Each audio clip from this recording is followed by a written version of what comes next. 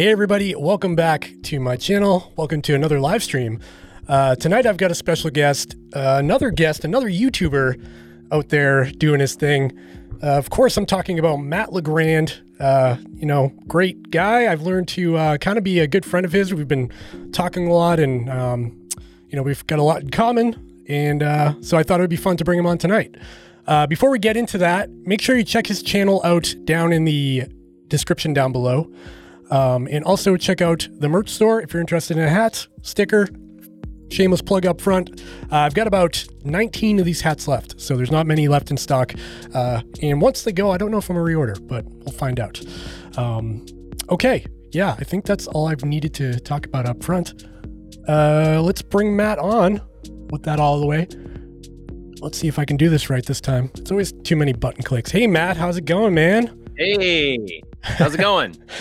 Everyone didn't catch the 5 minutes of us troubleshooting microphones and headphones before this, but we made it. We're here and we're live. It's always a game. Yeah, it's always, and I was like rushing in here into my little office studio to like set up everything as fast as I can, like light switch.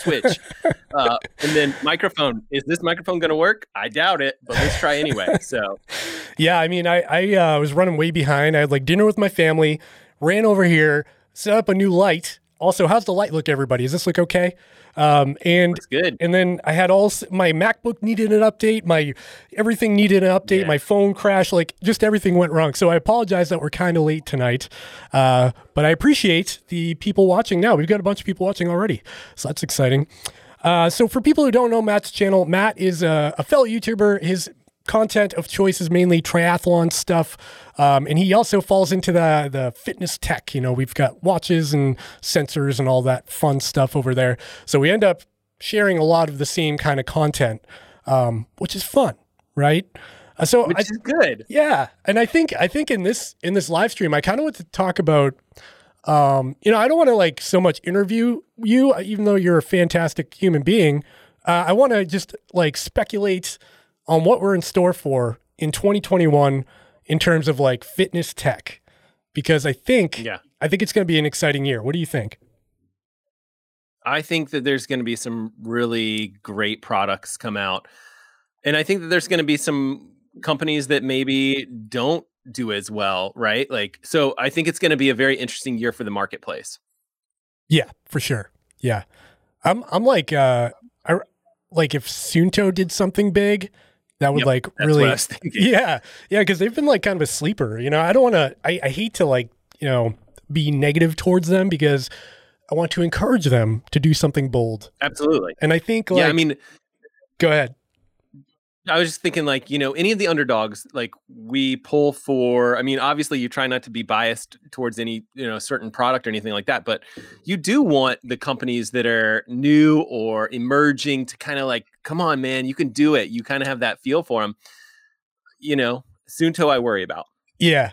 Same here. Because like, I don't know if you noticed, but like they just discontinued Moves Count. Their old platform. Yep, I got the email like a couple of weeks ago, like, oh, it's dead now. Now you're only allowed to use the Suunto app, and that's it.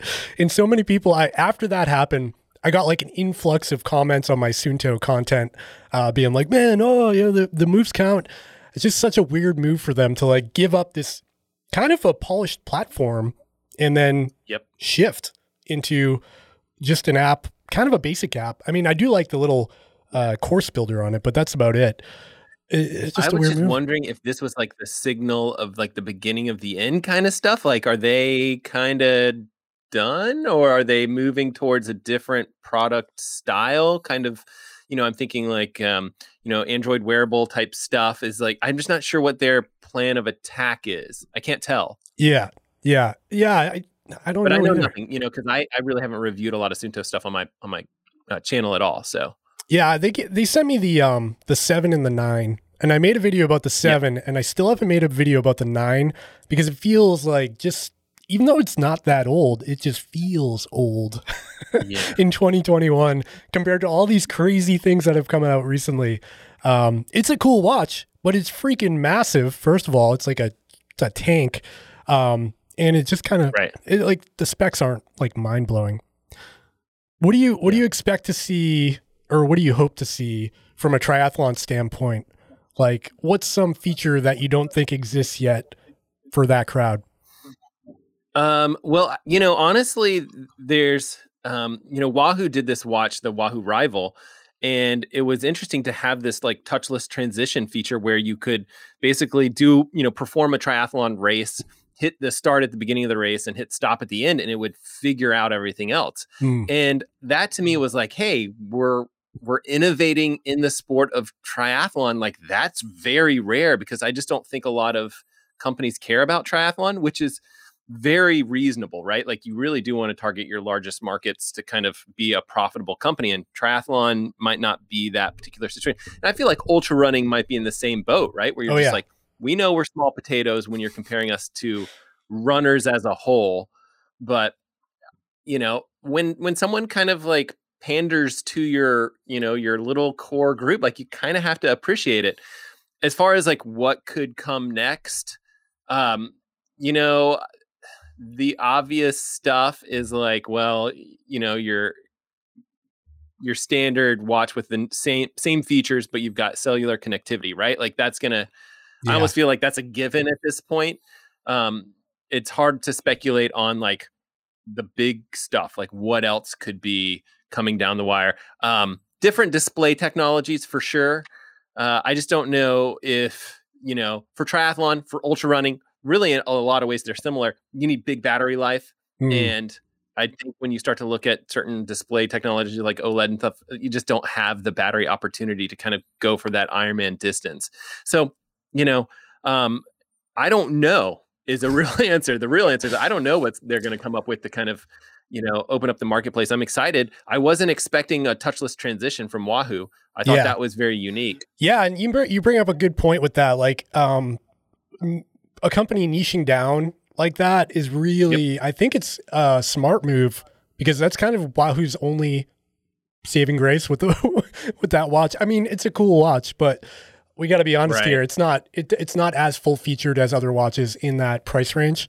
For $350, if you stack it up to a Coros Pace 2 or something like that, there's a lot on the Pace 2. Which is significantly less in, price wise. Yeah. The Pace 2 is significantly less, and you've got a very full featured watch. Yeah. So and I think that's what Coros did right. Like, from the beginning, they niched down to the Ultra Runner, basically. I mean, it does other stuff, but they gave their watches to like Sage Canaday and Hayden Hawks, and they got all these athletes in the door up front. And then you see companies like Polar. I think they just endorsed a NASCAR driver or something. NASCAR, yeah, or Formula One or someone. I don't. It might not have been NASCAR, but it was some sort of driver. Yeah, and I'm thinking like, okay, I'm not sure that appeals to me.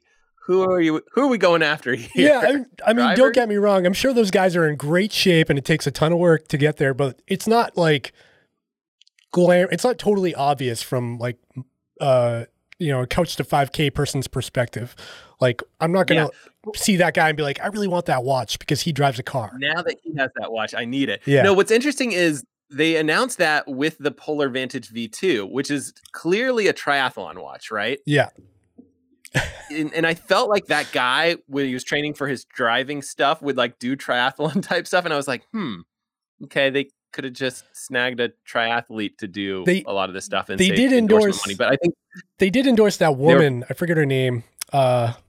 Claybar, is that her last name? Triathlete, foreign woman. It was that guy with the NASCAR, and then it was her. They were like the two spokespeople for the Vantage V2, I think. I don't know. I'm not sure which triathlete it was that they picked up, but I think that they have a couple of athletes for sure on the triathlete side. I feel like they have one of my friends, Eric Lagerstrom. He also has a YouTube channel. I think he's a Polar sponsored athlete, or at least he was. I think he still wears their stuff. So they do have a couple of triathletes for sure. By the way, I just now noticed the hat you're wearing.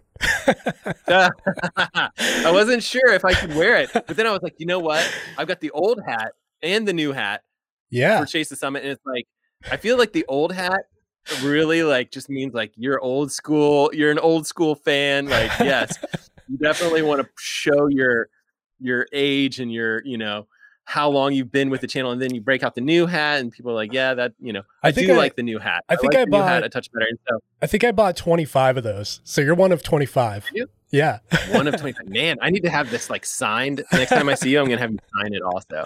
Let's say hi to some of the people in the chat tonight. We've got Steve Fissett. Have a good night. Thanks for joining. We've got Christian Herrera. What's up, ladies and gentlemen of the internet? Stealing your line. And I got a giant Perfect. graphic on the screen because I'm streaming in the wrong size. That's a nice move, Dave. Why is it so big? How do I shrink that? Oh, man. While you figure that out, I'm opening up a drink. Yeah, what are you drinking tonight? I've got to decide. I've got one of the athletic beers that I talked about. Oh, which yeah. I should I'm have got some of those so we could have talked about it together. Darn. we could have, but I'm not the hugest fan of these. And it's not because it's non-alcoholic. I would love to have a non-alcoholic beer that tastes fantastic, but I think they're okay. But my favorite beer is this one, which is a Breakside Wonderlust. And Breakside is a Portland beer, which is right where I live. I live just north of Portland in the suburbs of Portland. But yeah, Wonderlust is amazing beer. So I'm going to crack this one. Did you figure out? You already figured out the sizing. I didn't even have time to open the beer. What are you drinking? My old standby, the Sierra Nevada Torpedo Extra Sierra IPA. Nevada. Yeah. So hey, you're real close to Mount Rainier and all that stuff, right? Yes. How far out are you from that? I'm actually closer to Mount Hood because I'm right by the river. So I'm probably like maybe I would say 2 hours to Mount St. Helens and an hour and a half to Mount Hood, something like that. But yeah, I mean, we can go ski up on Mount Hood if we want to. And then we can go see the coast if we want to as well. Kind of, hour either direction. The at the very beginning of Chase the Summit, when it was a blog, my big goal was to climb Mount Rainier. That was like my A goal at the time, was to do a 2-day trip up Mount Rainier. Never did it, but Not too late. that got me going. Who else we got in here? Okay, we got Fit Gear Hunter. Did you see the Ginger Runners 10-year anniversary video? Oh man, that was so good. Did you see that? Yeah, I did. I don't know if I watched all of it, but I'm just such a huge fan of his that, you see someone like that that's been doing kind of what we're doing. I mean, I know it's different because he does things, his own way. Mm-hmm. But, he's been doing it for 10 years. And I just think that is so cool. And granted, time flies. Like I'm going to be coming up on 3 years, I think, on YouTube. And I know you've only been on YouTube a lot less than that, but I think I'm coming up on 3 years and another couple months or something like that. But you can start to see how like time just flies and all of a sudden you're at 10 years, but man, a decade. That's so cool. Man, that intro to that video with like the clips of him, like at the very beginning and all the way through time. It was, man, it was like, it almost brought a tear to my eye. It was like really so cool. Did you think that his first video, like he still has his personality and he's still very good on camera? And I'm just thinking to myself, like, you look at my first video and in my video from like yesterday, and I'm just like, man, his stuff 10 years ago is better than my stuff now. Oh man, so. I went back and watched my first video, which was I had a couple. It was, first one ever was about getting ready for my first 100-mile ultra, and the pacing and like the editing is so cringy. I was like hovering over the delete button, but I didn't do it. I left it up there. But I think you leave it up there just for that kind of like nostalgic, reference point to where you've, how far you've come. Yeah. The person that I like to look at for that is MKBHD. Oh, so good. Yeah. Marquez. He's been posting. So I don't know how long he's been on YouTube, but I think it's, it's more than a decade, right? It's whatever. It's probably like 15 years or something like that. So he was literally a child when he started and he's left everything up there. So it's like, Windows 2000 and he's talking about it and he's this little kid and he's talking about the update for the, the new Windows operating system. And you're just like, wow, how cool is this that this guy became who he is? I really respect his channel a lot. And I think he does a really good job. The difference between someone like him and me is like you watch his 10-year-old video, he's 10 years old. talking about like his first laptop or something, and he's doing a better job on camera than I do now, but he's 10. I'm like, how did that? It's like a natural thing. Like that was his purpose in life, was to be that guy. And now he's, at the top, which is amazing.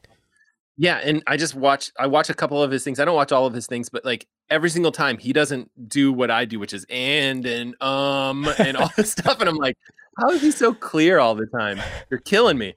Yeah. Yeah. You'd hate if you saw my editing process, my timeline's like just totally hacked up because there's so many. I know what looks like in waveform now. So I just go in and take those out. I just leave a lot of my stuff in there. Just if I can say anything coherent at all, I'm like, leave it in. Leave it in. I don't know. Yours sounds very concise, like almost as if you script. Do you script all of your videos? I actually do. It depends on the video. So the last one I did, I was talking about a workout. I just shoot right from the hip, right? Yeah. And that's, I think, more fun and it comes off more natural. And then when I do, when I'm talking about a review for a watch or something like that, I have to have a fair amount of notes of, details and things like that, because I promise you, I don't remember the weight and the specs of, any sort of watch or anything like that. It's just like, I do know a lot of it because we've been doing this a long time, and it's like, it's a 1.2 inch screen with 240 by 240 pixel display. Like, you just know that that's going to be the display. They're all the same. Yeah. But a lot of times where you're like, okay, what was the battery life again? Like, how many hours GPS? Like, if I say this from memory, I'll get it wrong, and then I'll hear about it in the comments for the rest of my life. Oh yeah. Whereas if I double check those stats, it's going to be better. I made a mistake in my Apple Watch video. I said something along the lines of, you can't edit the data fields on the built-in app or fitness app, which is incorrect. I was wrong. And I got maybe 120 comments telling me I was wrong on that one. So that was fun. Yeah. Comments are hard. Comments are tough. They are. I feel like I have pretty thick skin, and but I also really don't like to make mistakes and have to live with them for a long time. So that's the problem with YouTube. It's just like, they're right there and you either delete the video or you just leave it in. Yeah. So well, there is a little hack that you can actually go in and cut things out after the fact, but I didn't tell you that. No, you can't. Oh yeah, you can. You can't. Who else do we have here? We got JPD from Vancouver, BC. Love the podcast, Dave. Getting back into trail running, and listening to you when I'm on the trail. That's awesome. Any tips from you two on getting back into running? My only advice is just to get your shoes on and get out the freaking door, because that's the hardest part. I say that over and over. I say it to my wife. Any of my friends who are like, oh man, my mileage is decreasing. I think the hardest part, even if like you're a gym goer or you ride a bike, just getting the gear on, like getting ready to go, and then opening the door and shutting it behind you. After that happens, it's so much easier. Yeah. How do you feel about that? I would say start slow, and I would say don't stress about the volume of running that you're doing and focus on more like frequency. Like, so, if you can, like you said, get out the door, if you can do that, whatever it is, like if 3 times a week is easy for you, then, 5 or whatever it is, but just getting out the door, you don't have to do a 20 miler each day or whatever it is. And if you were doing that in the past, awesome, but like scale it back and focus on frequency, and you'll kind of build those little intrinsic muscles that are good at kind of repetitive patterns. It's just so nice to just do that. Like, oh, I'm only going to do a mile or two. Yeah. And it's like, that works. I know you were doing, running every day for a little while, right? Still doing it. Yeah. Still have the streak going. You're on it. Okay. Yeah. I didn't know. I didn't want to say like, that you're still doing well. And you were like, I'm done.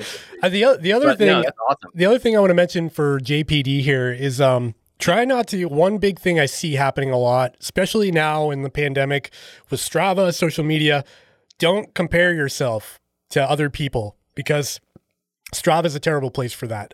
Strava has a lot of good qualities to it, where you can track your fitness and people can give you thumbs ups and, everything's good there. But if you go on someone's profile and they're dropping 200 miles a week, you can't feel bad about that. I think that happens a lot now, especially in isolation. So just watch out for that. Yeah, that's true. Just be proud of what you're doing. Just focus on time on feet. Don't focus on, dropping huge mileage. We got Oscar Farias. What's up, bro? Hope you're doing good. I hope you're doing good too, Oscar. We got What's Ryan. up, Oscar? We got Ryan Clayton in the house. He says the Suunto 10 better be fire.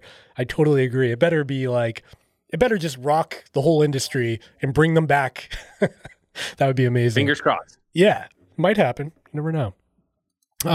We got Figure Hunter for both of you. Product predictions, specifically the big four: Garmin, Coros, Polar, and Suunto.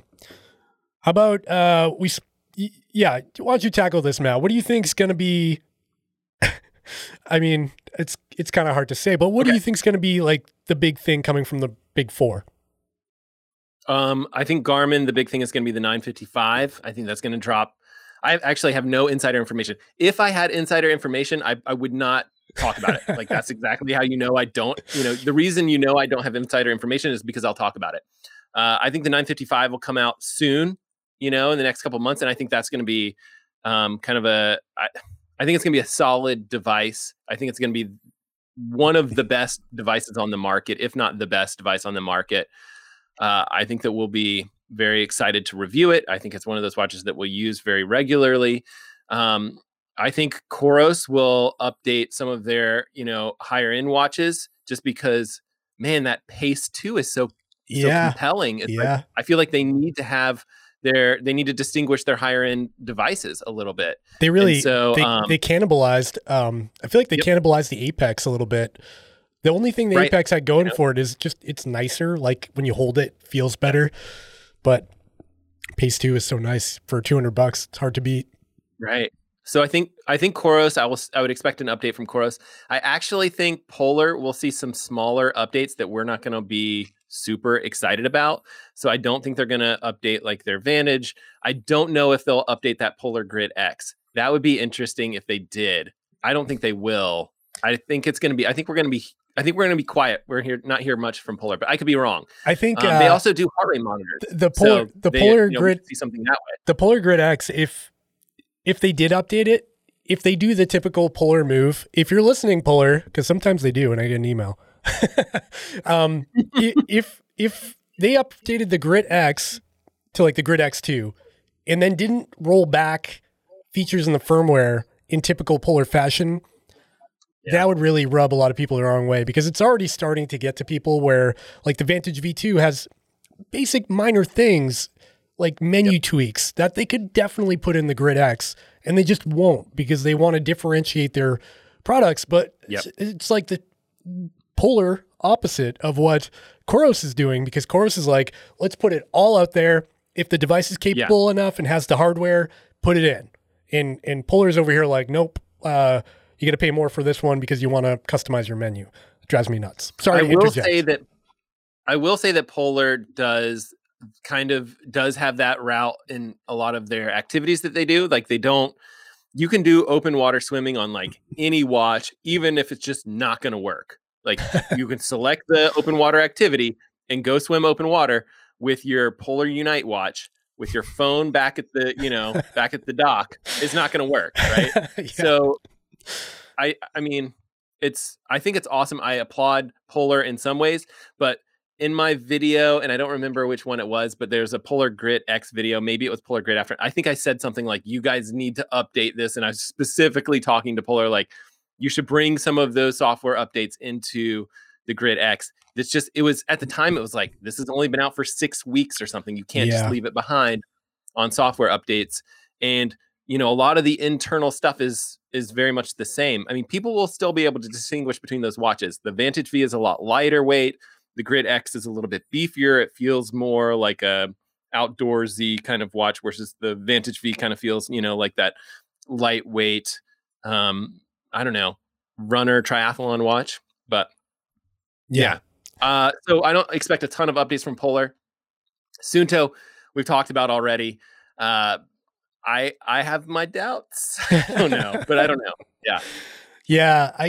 I don't know how to feel about them. I'm really hopeful because I would, they were such a staple for a long time. You went to a race and it was either a Garmin or a Suunto on people's wrists. And now we're at a point where it's mainly, for me, ultra marathons is like you see Coros, Garmin, sometimes Polar. and very rarely Suunto at this point, which is kind of Yeah. weird. But yeah, In triathlon, you see a lot of Garmin for sure. Because if you think about it, they have a bit more history with triathlon. I mean, if you think back, they've, you'll see people wearing those big GPS watches and things like that at triathlons, which you just have more time. And I do feel like ultra marathoning is a bit of a newer sport, and so you don't have people wearing super old technology as much. And you see super old bikes at triathlon and stuff like that, which I think is good. It means these people have made their purchases and they're not just jumping on the next shiny object that they see. And, you and I are a bit of a problem because we talk about the shiny new things all the time. And, it's kind of like, do you put out that vibe of like, you need to buy something every couple months? Because I don't think we want to put out that vibe. We want to tell people like, hey, get as much value as you can out of these devices. We're going to talk about what's new and what's great and what's fun, but don't feel like you need to get every single thing that's out there. Yeah, that is something I struggle with a little bit because I get that question all the time. What's the best watch? Should I get a 245 or a 945? Should I get this or that? And there's never any context around what they're trying to achieve. Like, are you running? Are you cycling? Are you a triathlete? Are you ultra running? Are you just somebody who wants to get into better shape? And I struggle with that all the time because, I'm a frugal person to some extent, but here I am like kind of peddling everyone's brand new shiny object. But that's our job, man. Yeah. That's what we got to do on these YouTube channels. I mean, usually in the comment sections, people will be like, I have this, Garmin 735 and it's on its last leg. And what should I get next? And I'm like, make it last. You're getting such good value out of that watch. Yeah. I will say that every time. And then I'm like, then if you make it last a little bit longer, all of a sudden, some new watch that isn't out on the market yet will be out on the market. So yeah. That's another common comment I see is, when will the Fenix 7 come? Maybe, I don't know. Yeah. I see that probably 10 or 20 times a day at this point. It's crazy. Well, I do think what's interesting is I think that one kind of change in the marketplace is that we are going to see more frequent releases. Yeah. And they're probably not going to be as massive of an update because I think that we're going to start to see, I don't know if it's going to be yearly or, a year and a half, but that's very much, significantly faster than it used to be, right? Like where you would get something every 2 or 3 years. Yeah. I think we can blame... Garmin 955 would be an example of that, right? So, if that one comes out in the near future, or I think, and I actually think all of this is pressure from Apple, right? So Apple, like Clockwork is going to be a yearly release. I think Garmin right now is probably aiming for like a year and a half. So that's a huge jump from them. So I think the Fenix 6 or Fenix 7, I'm sorry, is going to be something that will come out not sooner than we think. I mean, I think you and I have a guess at when we think it would come out, but maybe summer or fall or something like that, but I don't think it's going to be 2 years from now. I would guess like August, like October, that time frame at some point, but who knows? Again, we have no insider knowledge. We're just speculating here. Like I said before, if we knew, we would not talk about it. So. That's very true. We got Daniel Sunders who says the Suunto X. Ooh, that's a great name. They should go with that. Ooh, I like that. The Suunto X. Suunto is all other Nordic. Suunto is like all other Nordic technology. Dense, Nokia, Ericsson, all crap. Thanks for sharing, Rich. Come on now. That's his opinion, not ours, by the way. And personally, I think Suunto would do something because they released relatively large watch updates in October. Yeah, that's true. They released some new course navigation features in October. That was kind of a pretty big update to the Suunto 7. That was good to see. Honestly, if they took the 7 and put like really good battery life into it, I would probably have a lot easier time swallowing the price of it. Although it got a lot cheaper these days. Ryan Tieramate, I just wanted to see a solid state battery come to the GPS watch market. That's an interesting, that would be cool. Here in Bend, Oregon, we call athletic beer just beer. That's awesome. Oh, so this athletic brewing company, and they're actually somewhere in New England, I think. Really? Um, yeah, Connecticut? No, I'm not sure. But yeah, it's non-alcoholic basically, and they have a couple of different options. And what I've seen is that they also do small releases. Is it non-alcoholic or is it non-alcoholic? Like, is there 0.05? It's non-alcoholic. It officially says non-alcoholic on there. But yeah, they usually when it is non-alcoholic, it's usually like 0.05 or something like that. Yeah. And then only 70 calories. So if you drink this, you actually get faster. It's speed beer. That's what it is. But yet here I am drinking the Wonderlust. Marty Logan says, "Hey guys, what are both of your current fitness watches of choice that you're wearing? What do you got on right now, Matt?" Okay, so I get this question a lot, and the answer is like typically, I have like a wall of watches which I am just, staring at kind of off to the side. But whatever's charged up, I'll grab. Right now, this is the Garmin 745. I have a video coming. Garmin 745. I have a video coming out soon where it's like I've had this watch for 100 days. When I post the video, it's going to end up being like 120 days or something like that because it takes me a long time to post videos. But I'm wearing it a little bit more frequently because I want to like refresh my minds of like when I grab this watch over a different watch. So, A, like what watch is charged up? I grab that one. B, like I'm kind of leaning towards this one a little bit more because I do really like this watch, but also I've got that video coming up. I want to make sure that I know what I'm talking about when I talk about this watch. Yep. I do think that the Garmin watches tend to be my favorite for swimming. And I feel like no one cares about swimming except for me. And I actually really care about swimming. And one of my problems with all of these devices is like you get in the pool and you're like, oh, these things, none of the developers really care about swimming. It'll tell you the distance sort of, but they're not really giving you like, drill mode, and you do all these different sets and things like that when you're doing swimming and you really want to track all that data. And it's like, you're just going to end up with the wrong distance. And so it's super frustrating when you're swimming and you don't have what you need to have. Garmin does it right.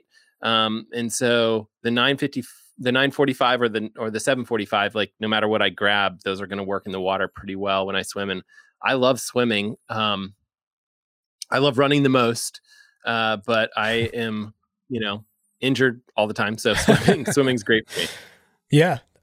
That's what are you wearing? Yeah, no. So I agree with the 745 became like I just was grabbing it all the time. I don't know why. It's just the form factor is so small. And even though the battery life isn't so amazing, there's still something to it. It's got thin bezels. It looks modern. It's comfortable. It's very light. So I was wearing that regularly for a while, but I recently switched over to the Phoenix 6S Sapphire. So because I like having maps, I like having the maps on the wrist, and it's basically the same form factor of a 745, but just with all the Phoenix stuff in it. So, Sapphire. And Sapphire, yeah. So I've been banging this awful, stuff. I'm pretty reckless with my watches, and they always end up scratches all over them. But yeah, I also have a watch wall here in my studio. But the funny thing is, there's nothing in these boxes. Check this out. This is my professional. Let me hide my shipping labels here. Here's my professional. This is how I transport my watches. Yeah, that's right. Because you go back and forth from your house to the studio, right? So they just got like bring the watch box. So I just have this cardboard box full of watches that I tote around in my backpack. It's very. I just have a wall of Chase the Summit hats and watches. That's how it should be. as it should be. Yeah. But the 745, like you're right. There's something about it. Like, and I'll talk about this in my video when I post it, but like the GPS accuracy is fantastic. Like very good. We've talked about that. It's like, I use it as my comparison to all other watches for GPS accuracy. And I think whenever Garmin does the 955, it'll catch up, I assume. Yeah. But man, I don't know why this watch is just very accurate, and it has all the features that you need. And when you have a lot of watches, battery life isn't as big a deal because if the battery dies, you just go grab whatever the next watch is. But, it is hard to recommend this watch when for a very similar price, you can get the watch with better battery life, the 945, Yeah. and it has maps, and it has, so and I think, yeah, you and I kind of see eye to eye, I think, on those two watches. It's like, don't price them the same if the 955 is so much better. It's I funny think they though. kind of corrected that stuff. It's funny though. For the pricing, but a lot of people still choose the 745 like purely yeah, they do. because the bezel. People hate the bezel. Like the one thing I see in the comments all the time is that bezel. I can't stand looking at it. So they pay more for less features. I know. It's really but weird. I think they're paying for the smaller size. Yeah. And it's a little bit lighter, but I mean, it's a weird kind of dichotomy of prices there, especially when the 945 was less than the 745. There was like a brief moment. I don't know if you noticed that on Amazon. There was like a brief moment when, that actually dipped under the 745. Really? I didn't catch that. What is going on here? Oh, it was right around Black Friday or something like that. Like it was only a couple dollars under, but it was under. I think I saw it drop into like the high 400s at some point, like 475. Yeah. That's crazy. Yeah. That's such a good price for that watch. Insane. Steve Fissett, thanks from Montreal, Canada. Thanks for joining. Ultra Dad, thanks for stopping by, man. A little late here. Matt, what's the latest with the Ironman races this year? Is Kona going to happen? So Kona is almost always in October. However, what they did was they actually scheduled it for February this year, which then it didn't. Then they canceled it. Right.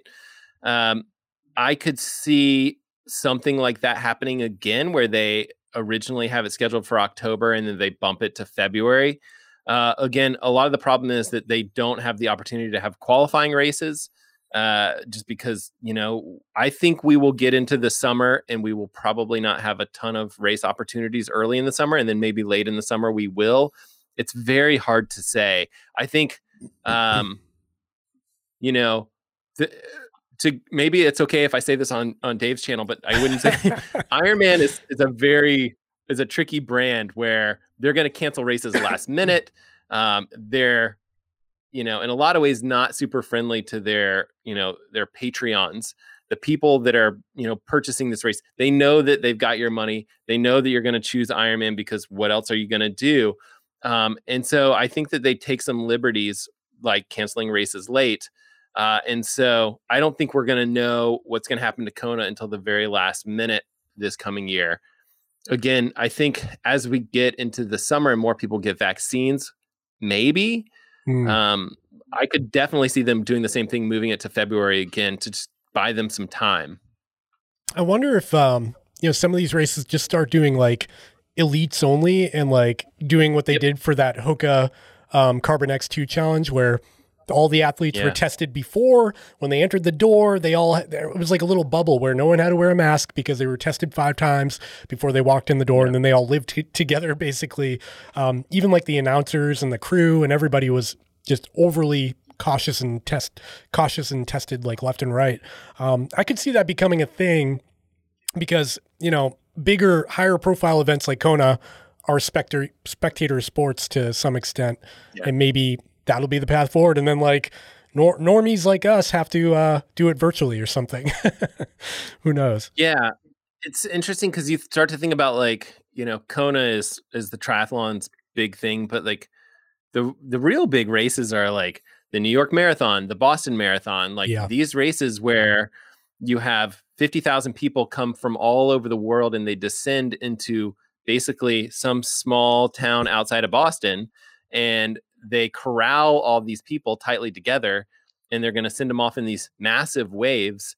And you think about that and you're like, yeah, we used to do that. And now, like, when you see people hug on TV, you're like, whoa, they're not even, I don't know. I think it's going to be a while.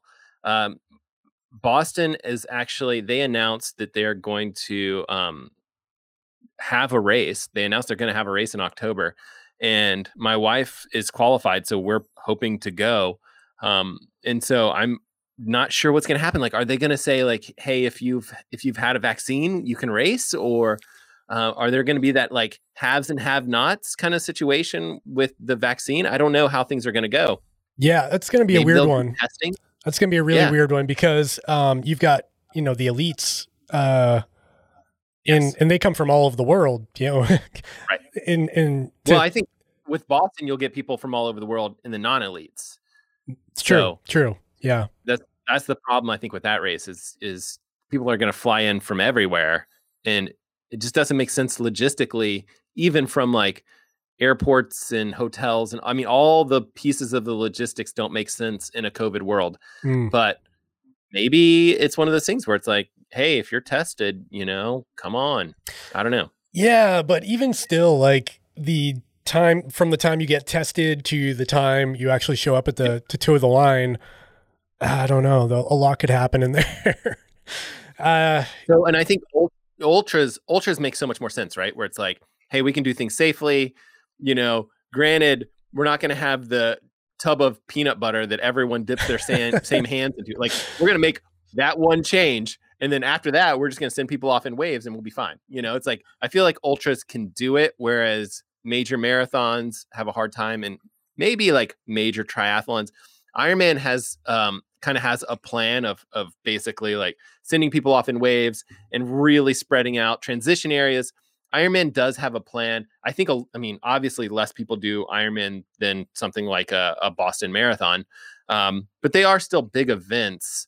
And so, ultras, yes. Ironman, depending on the location, like everything goes in Florida. So sure, but probably not, other locations, California, for example, who knows? Yeah. I mean, even ultras though, some of the bigger ones, Western states comes to mind. Yeah. And even Vermont 100 up here in the Northeast, there's a lot of people there. And I was watching Ryan Clayton's, one of his, like, how you start watching a video of someone's and then you just get looped into like all of their content. I just like went down a rabbit hole on his channel, and it was like, I was watching like, it wasn't Western states, it was Leadville, I think. And it was just like all these people packed in an auditorium, and they were talking about like, yes, I will finish this race. Like, don't give up. And I was just thinking to myself, like, they're all like close proximity yelling and stuff like that. And I'm like, man, that can't happen. I know. And that's the worst part, because that's kind of like what ultras are all about. Without that close contact and people cheering you on and the crew and aid station people like clapping for you and filling up your water bottles and hugging you, like it's going to be it's going to be weird for a while, I think. And you're signed up for a couple races, right? Yeah, I've got 2 on my calendar, Vermont 100 or 3, Eastern States, Vermont 100, and Mid-State Massive. I got deferred because I was injured last year. So I don't know. We'll see. When are you going to come out west? Yeah, I want to. During this time, when the vaccines become more available, I think I'll be doing some more traveling. I definitely want to branch out and do some like West Coast races, or even just like, fly around and like, I want to do part of the Wanderlust Trail out there, like around Rainier. That looks beautiful. I just haven't gotten around. Haven't seen enough of the world. When you do start to travel, and I'm just like, this is projecting way out, right? Like, why not, right? But like, when you do travel, do you think that you'll like do meetups with people that watch your channel at all, or? That would be awesome. I still feels weird to think like people would want to meet up with me, but I would want to meet up with you. Yeah, man, we should. Yeah. I keep talking to Ryan, like, it'd be awesome to come up with like a way to collaborate with, you and Ryan, or like something. I don't know. I feel like we could come up with something really creative. And it would be awesome. It would be so much fun. Be a lot of fun. But again, there's a pandemic. So it makes that a lot more challenging. But we'll definitely. But it also gives us time, right? It gives us that little bit of time to be like, hey, we can plan stuff. Like, I know I kind of like chat with Mike Kofuzi. Kofuzi was on your channel. He did one of these interviews with you. Michael Ko. He is talking about this, like, because he's been locked in the pandemic, and it's like he wants to do this like road trip when it's all over, and he's just going to go everywhere.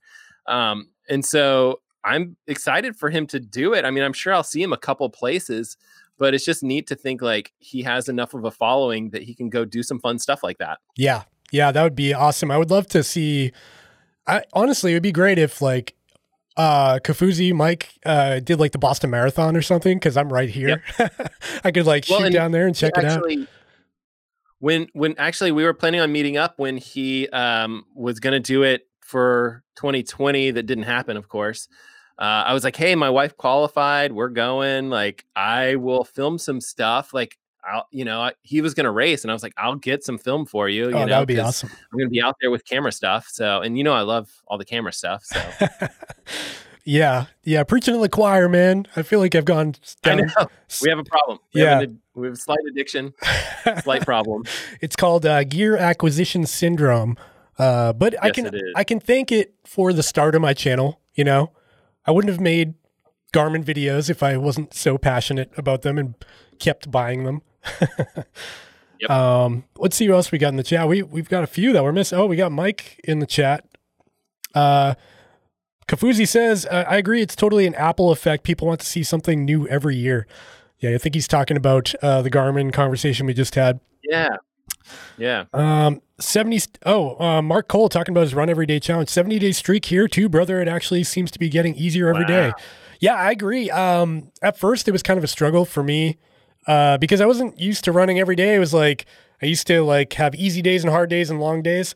But it certainly got a lot easier now that, I've kind of committed to it. And now worst case, 3 miles on a treadmill, best case, it's like a long run outside somewhere. But it definitely gets easier. So if anyone's thinking about trying it, definitely give it a shot. If for your viewers that don't know me, like I have a long running history. I ran in college. That was my big thing, was running. And so I have a whole bunch of years that I didn't miss any running at all, like didn't miss a day. And for a couple of years, I like ran a lot of miles. But I have a hard time talking to people, because they'll say like, oh, you need to have a day off, and you kind of get it. You're like, yes, that makes a lot of sense. That's probably the wise thing to do. But there's something about just having that, like, I'm going to run every day. There's no question about, should I run today? Yeah. And you're just going to go out the door, and you're, if it gets to be 7:00 at night, you're like, I'm still going to go run. I have to get my run in. Doesn't have to be long or whatever it is. But like, I think that there's some real value to that I think is kind of overlooked. Yes, you need, the body needs to rest, but you can still rest and run a certain amount of mileage. Yeah. And I think up front, like at the beginning, I learned pretty quickly that every day is not going to be a 6-minute pace long run, right? Like some days it's 1.5 miles, 2 miles, but it still checks the box that I got my heart rate level up and I pounded my joints a little bit. And, I feel like I feel less likely to be injured. It sounds counterintuitive, like I should feel like a higher sense of being injured, but everything's just been kind of worked in a little bit where it's kind of, I don't know, like I'm not structuring a workout. I'm not doing sets. I'm not saying I have a goal pace or a distance. My whole thing right now is like, just get out there, see how far you get. And if you feel good that day, go long. If you feel like crap, turn around. Yeah. And just see where it goes. And that's resulting in like 40 to 50 mile weeks, which feels pretty good right now. So, as long as I can maintain I'll usually I coach a really large high school team. It's probably not going to be large this year. But in cross country season is normally in the fall, and we're doing it in the winter, which is weird. But like, so we'll usually have, somewhere between like 100, 125 runners. And, I'll talk to a lot of them, and they do have injuries and things. And I'll tell them like, go for 2 miles, see how you feel. And at that 2 mile point, then decide if you want to go for 7 miles, or if you really feel like not good, like bag it, like, and be smart, like bag it, like do it, like call it quits if you feel like, but there's something to be said for like going through that warm up process and seeing how you feel. Yeah. There's real value there for sure. Yeah. And even like a rest day could be a 1 mile jog. It's not a run. I think people just take rest days too literal, like active rest. You can, you can get out there and move a little bit. Yeah, at the beginning of the year, I was doing that. I was doing like kind of running a little bit each day, and I would do a lot of these like little 1 mile runs just to kind of like get my body out there and stuff. And I really liked it, which was surprising. And you kind of start to think like, well, what do people think when they look on Strava and they see that little 1 mile run? And I just kind of have to like get over it, right? Where Yeah. it's like, yeah, I'm injured a lot and this is what I'm doing, right? Like and I would say something like evening mile or morning mile or whatever it is. It's just like I'm going out in the dark and doing this little mile. And it was I really enjoyed it. I wish I could keep doing it, but such is life. Achilles. So Achilles. Such is life, the busted Achilles. So the Strava thing I struggle with. Yeah. But what I do now is I don't put everything on Strava anymore. Like it's unfortunate because I don't really have a place that has everything. Like I've got all the Polar, Coros, Garmin, and I should be better at that. But like 80% goes on Strava right now. So here's what I would do. Training Peaks. Have you ever heard of that? Yep. So they have a free account. I would do that. And you can have it auto upload from Garmin. Yeah, I have that. The problem is like I go from Garmin to Coros to whatever. And I know there's ways to sync them, like RunGap or whatever, but I just don't bother because it's better for my mental health. Well, the other problem that you and I have is I'll be wearing 3 watches. Yeah. And I'll go for a run and I want to compare all this data. And it's like, crap, all of that got uploaded to Strava and I got to go delete all this thing, or whatever. Yep. But for me, like, what's on Strava, I think is accurate and I don't hide anything at all. So I post, everything there and I don't have, I feel like I just have to, if I go for a mile and I'm embarrassed that I ran 11 minutes and 30 seconds for a mile, like, guess what? Like, anyone wants to compare PRs, like, let's do it. But like, I have to get over the fact that I am where I am, and that happens to be not great at running right now, which I can live with that. I think though, we put a lot of pressure on ourselves to be like, especially being like on YouTube and talking about fitness stuff. You're like, well, I better be in some kind of shape, right? But I think people actually like someone more relatable, someone injured. And I feel like they appreciate, I appreciate that when I see somebody and they're like, man, I jacked up my back. How am I going to make this better? I like that sort of honesty, that transparency. And who knows how many of the influencers out there are doing that. It's a weird niche we're in because it's based on physical capabilities. And if I got in a car accident, something terrible happened and I broke my leg, how the heck am I going to post videos about fitness tech and running gear? Right. So it is a weird situation. I feel you for sure. And honestly, when you had your back injury, it was the same kind of thing where it's like, how do I review a watch when I can't go out and run? And I do feel that pressure and I do things that I shouldn't because, I just posted a video, I think maybe my most recent video where I go and I do this track workout, which is the exact opposite of what I should be doing with my Achilles right now. And my physical therapist is also a professional triathlete and also like best friend, right? And so he saw that and he's like, oh my God, what are you doing?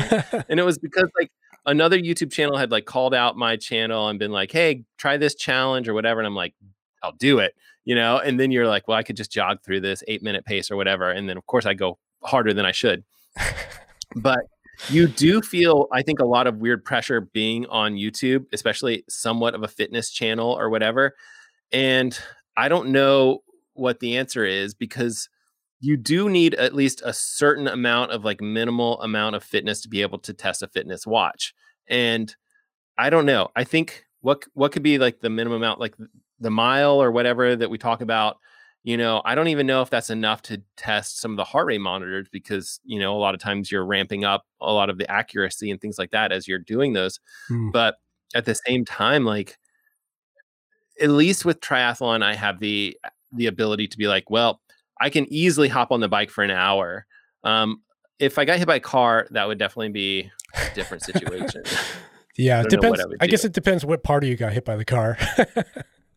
Yeah, well, I have quite a few friends that have been hit by cars when cycling. It's actually scary how common that happens. Dude. And No, that's, one of my buddies yeah, go ahead. I bought a road bike and I was like, I'm going to use Did this you as, really? as my side. Like, I'm going to, get my cardio up on the road bike. I was a mountain biker for a long time. I love mountain biking. Yeah. But then I was like, oh, I can't get to the trail all the time. So I'm going to get on the road. Yep. It took me 2 days of commuting to work where I was like, screw this. I live near Boston. People driving around here are totally insane. Not only that, but like we've got and I feel like the roads are more narrow. Oh yeah. Everything's just it's very chaotic on the roads here. So I sold it. I was like, nope, I'm done with this. No way. So the only cycling I do now is on an indoor bike. Yes, actually that's great. And I do a lot of indoor cycling, especially right now, but I do love biking. I love biking outdoors. I usually have a couple of scares that, every once in a while, and that really freaks me out. Or I have friends that get really badly hurt, or I have my own crashes. I don't know if you can see my shoulder, but it's basically, disfigured because of a bike crash that I had. But like, you have these situations where you're like, screw that. I need to be able to like pick up my kids, and I need to be able to, do these things that are important.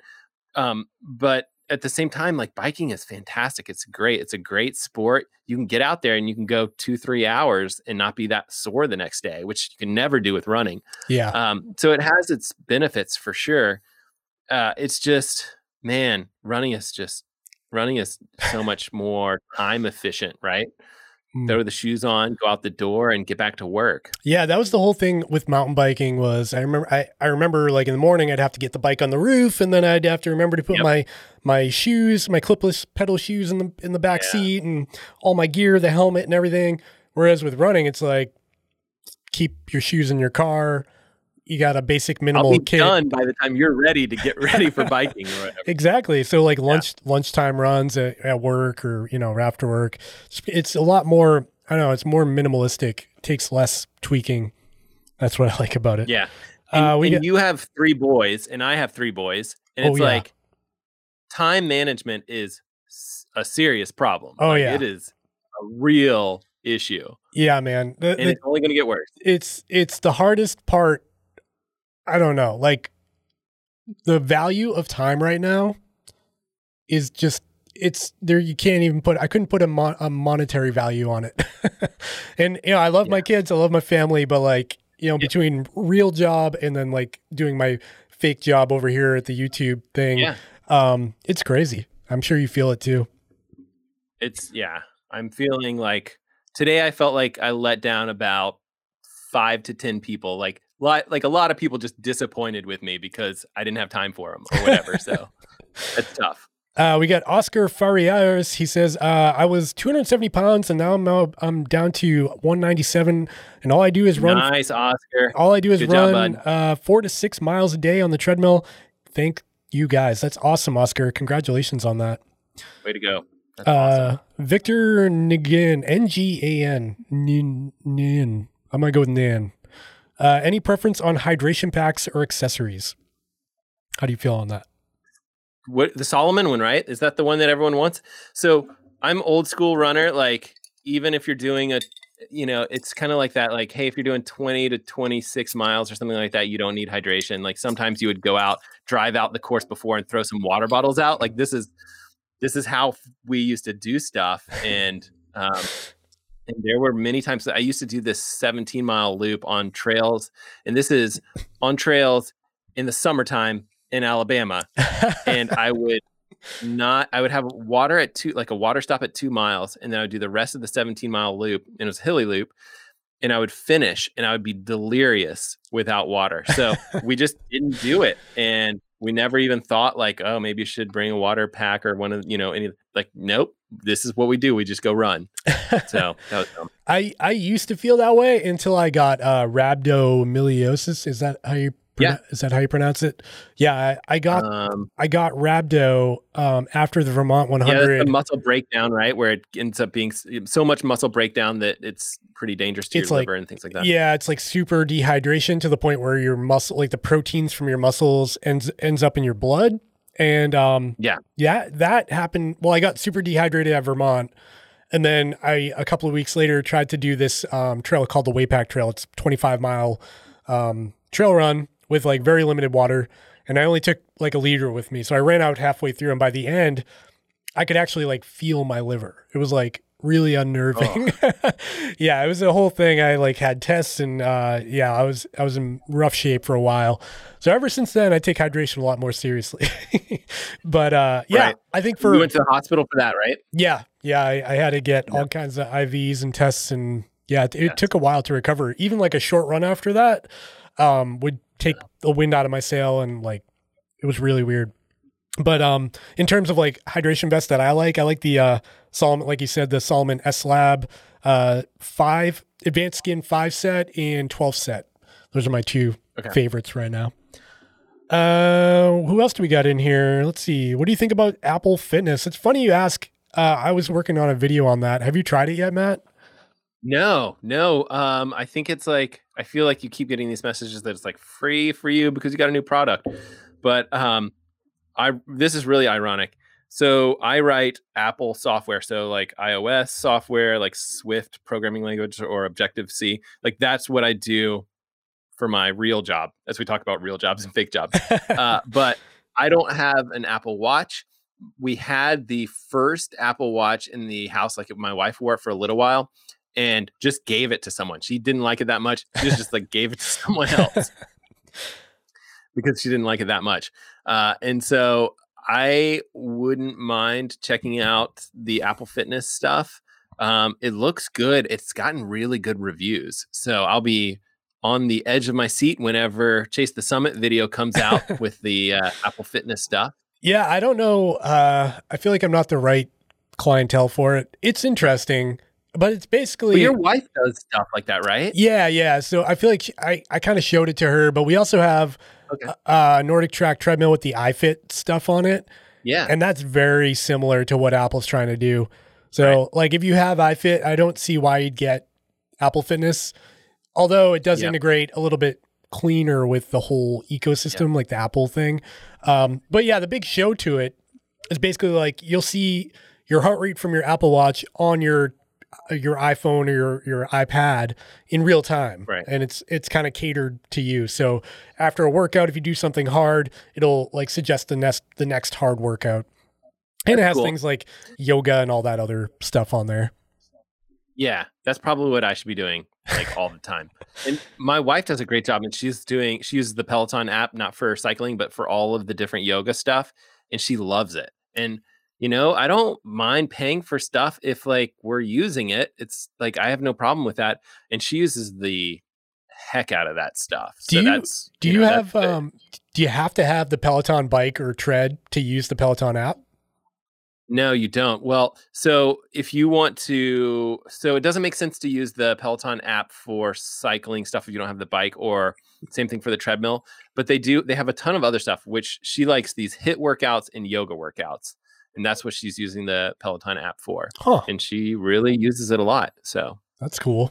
Yeah, I'd like to, I'll try that because it might be a good data point for comparing it to Apple Fitness, because it's kind of the same thing. Yeah, because it's one of the major players on the market, and I'm sure they have a free trial that you could, try it out and see what you think. Yeah. Shane, is it an Apple effect or watch brands trying to do the same things as the shoe companies do with their new versions every year? I feel like it's just a global thing where like we expect a new MacBook Pro every year, and we expect a new, TV to come out from Samsung every year, and a new technology from Sony cameras to come out. It's just like our culture now is like instant gratification, I think. Yeah. Shane, I think you're right. I think that there's some pressure from, and I do think it's coming from Apple somewhat.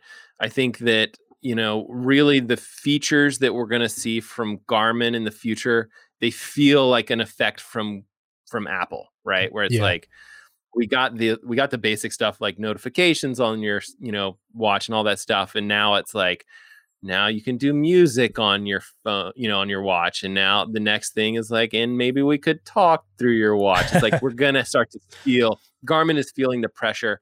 I think Garmin's really feeling the heat, not from, Polar and Koros and Sunto, but they're feeling the pressure from Apple, right? Like that's the big fear.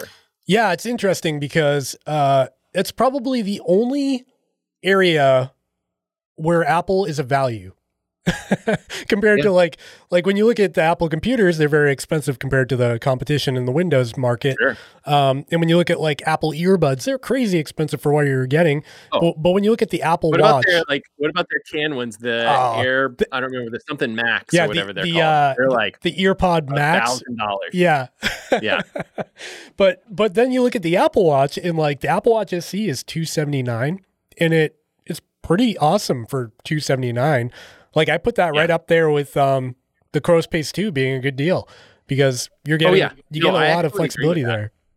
It's really weird. Yeah, it does a whole bunch of stuff. You got access to a ridiculous amount of software that you can install. And that's another thing that I mention occasionally, but like really probably not enough, is that third-party software is so critical that, it's like Garmin has their Connect IQ apps where you can, if there's something that your watch doesn't do, you just hop, and you're smart enough, you figured this stuff out, you can go develop your own little thing, throw it on your watch, and there you go. But, Apple, like, take that to the max where it's like thousands of developers are, putting their work towards these Apple watches. Well, you're going to have some really cool apps and things like that. All of these companies like Polar and Koros and Sunto, they're all missing out on that piece. And it's something that they've, I would say that they've overlooked it, maybe not, because it is hard to support all of that stuff, but like it's important, right? Like, Apple is always going to have that advantage of having this massive developer base. I mean, this goes back to like Windows versus Apple, where like all the developers started developing towards Windows. Like, why would you worry about Apple? There's just a small segment of the, of the people buying computers and operating systems. So it's like, focus your development efforts on Windows. And then all of a sudden all the software's for Windows. So why would you buy an Apple? It's kind of like a pattern that just kind of builds on itself. So I think it's something that at least Garmin has started. I have issues with the Connect IQ stuff. Yeah. But yeah. There's like a very low standard, I feel like, for, there's a couple things like, the programming language they chose was Monkey IQ or something, which is kind of like Java, but it's just like, why not just stick with something that's just a standard?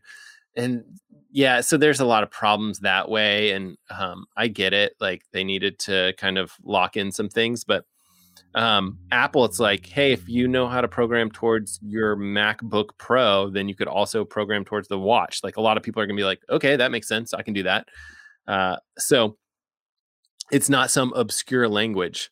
And Android Wear, same kind of thing, right? It's like you're going to have access to a whole bunch of applications. And, we should probably talk about that more when we, do these watch reviews. It's like Koros is never going to have that, thousands upon thousands of developers developing towards their platform. I think that's something they pride themselves on, though. Like they're never gonna do music. They're never gonna have like fancy pants things going on.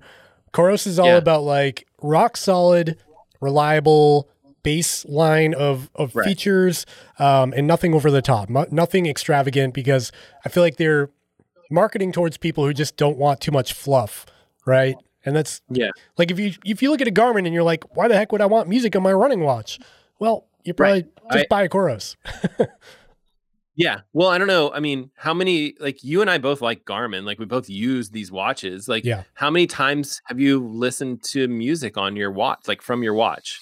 Maybe in the realm of 15 times total. 15 times, and you've probably had that ability for 2 years, I'm guessing, about. Yeah.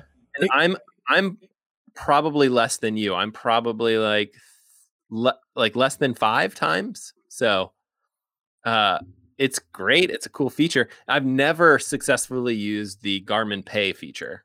Oh, I use that all the time, actually. Now more than ever with the pandemic. It doesn't work with my bank, or it didn't last time I checked. And so I'm like, well, can't even test this. It's actually surprisingly cool. Like if you're grocery shopping or something and you just go blink and then you're done. You don't have to dig out your credit card or anything. So I kind of like that feature. Super cool. Yeah. Yeah. It is kind of unfortunate that they only support, like, I have Bank of America, so that works by default. But if you have like a smaller credit union or something like that, it's definitely not as easy. Matt, we got a question for you. Use your software magic skills and create the ultimate swim app for Garmin, please. Can you get on that? Oh, I would love to. Well, again, like Monkey IQ, is not something that I really want to dive into. But I would if it was like, hey, I need something. But what it allows you to do is, so there's a product that I really want to test. Like there's all these kind of like aero meters, which is complicated in itself, just explaining what the product is, but they're ways to kind of determine how aerodynamic you are on the bike. But like they want to relay that information up to the bike computer, right? And so bike computer, you might have a Wahoo bike computer, or you might have a Garmin bike computer. Really, it's going to be one of those two. There are others, but like those are the two major ones. And so if you're making these aero meters, which one do you choose? Do you choose the one that has, the Connect IQ platform where you can write your software and you can kind of get what you need from your aero sensor up and display it? Or do you do that for Wahoo where you literally can't do anything except for nothing? Like you're out of luck. And so there's real value to that. And so I see some situations where I'm like, hey, there's this hole in this piece and I want this information. Like I'll go develop it and do it myself. Right now, I'm at this point where it's like, I have literally no time even to do my job that pays me. It's like, I don't, it's like, and then I struggled to get my one video out per week. And so it's like, I'm not going to pick up, not that I, couldn't pick up a different programming language. Wouldn't be that hard. It's just like, I don't know that the value would be there for me. And, if it was something like, hey, we're going to pay you to do it, then I would consider it, I don't know. Yeah. Garmin swim stuff is, I think, solid. It's, it does what needs to be done for sure. So I don't see so what I would want to see on swimming, and here's my, like, what I wish, here's my wish feature. Yeah. Let's hear it. Would be a learning algorithm for like detecting what stroke you're doing. Because when we talk about, like, when you think about swimming, you think like, why would Matt go do anything except for go do freestyle, right? But like, if you think about real swimmers, like what they do is they'll go to the pool, they'll do some kicking, and then they do, a fly set where they're doing butterfly, and then they're going to do some breaststroke stuff, and then they're going to do backstroke, and they're going to do freestyle.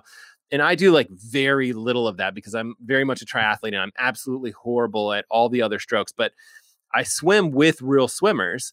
And so I get roped into doing, other strokes. And so what you can do, and I've seen certain, like, this is diving deep into the woods, but I've seen companies do this where you use a learning algorithm to kind of detect the accelerometer data and kind of detect which strokes you're doing. And then, you're automatically displaying all of that information in your final results. So you get your final data, you can imagine like your Garmin data or whatever it is. And you can kind of see like, okay, well, that 25 that I was doing fly, I did this time. And then the next one I was doing backstroke and I had hit this time.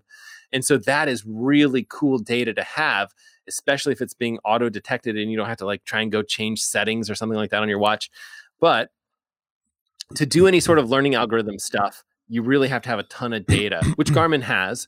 But I personally don't have it. And so I just don't swim enough, I guess. But do you guys like learning algorithms and things like that for your work stuff? For my work stuff, I'm mechanical, so I just deal with nuts and bolts. Right. You're like CAD, figure out. I do. Work, I do like 3D modeling and like bearing sizing and like structural analysis and all that, that stuff that I live 9 to 5. Yeah. But I mean, like if it's robotics, then there's going to be learning algorithms, right? So yeah, it's a weird thing to be a part of. You see these automatic robots driving around and doing things, and yeah, it's very interesting. I mean, I could see the way I look at it is you're building Terminator, Skynet, you're part of Skynet, and you're trying to kill us all. So I don't know if we should be supporting your channel. Well, if you support my channel, maybe I won't have to work there anymore. And then, There you go. someday.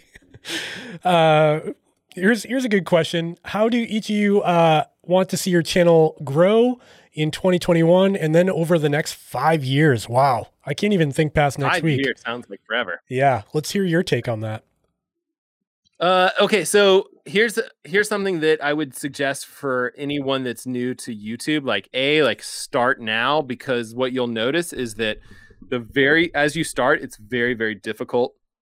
It's just like you have this like slow growth, and you're thinking like, I am never gonna hit 100 subscribers, and you finally do, and then the next 100 is really not that hard to hit.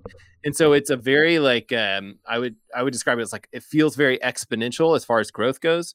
And so, the sooner you start, the better. So if you're thinking about starting something, like start it and then tell me about it, because I'll come watch your stuff and I'll come help you as best I can. But like, so you think like 5 years, and you're thinking like, okay, well, exponential growth. Like I do hope right now I think I'm over 5,000 subscribers. And it's kind of one of those things where it's like, okay, I hope that I'm faster than I have hit 5,000, that I'll hit 10,000. And so, you start to think, okay, well, hopefully eventually I'll get to, where Chase the Summit is. Because, and I think what's really cool is like celebrating those little milestones. And I do worry a little bit about like, you have these numbers and things like that, and that there are these metrics that you're like, oh, I need to hit the next milestone. Whereas, they're just numbers, and they're not necessarily as important as putting out like decent quality videos. And so, goals for the channel are, like I do want to hit some decent numbers in the next year or so. And I do want to put out really quality, decent content in the near future. And I think that you can do both of those. You can put out like enough quantity that you'll see the growth, that you'll have decent numbers, as well as like have a couple of videos that you're really passionate about, even if they're not like big numbers. And so, you and I have talked about this, offline, where it's like, there's some cool stuff where it's just like, I'm going to go take my camera and I'm going to go run. Yeah. And, 5 people are going to watch this, but it's going to be a hell of a good video. And I think it's important to put that stuff out there. So, yeah, I agree. That's a really hard thing that I'm like right now struggling with. Back like a year ago, if a video got 1,000 views in a day, I would be like, holy crap, like this is amazing. But now like 1,000 views in a day isn't as good as it, it's not like a top, it's like below a top 10 performer.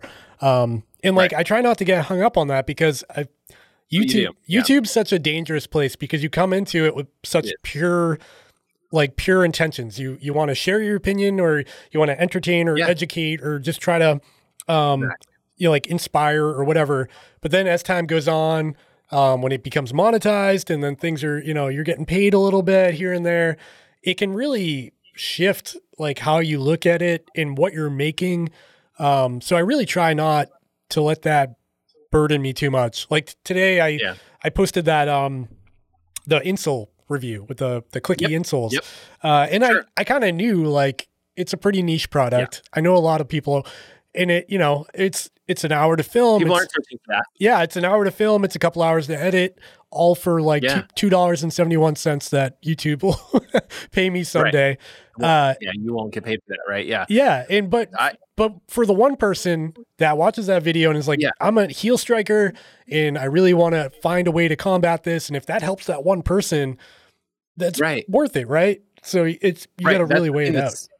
It's so easy to overlook the fact that like this one video might really, really help like that one person, and I think, you make you try really hard to like make what you want to make and make good videos, and let the other stuff, just let it go.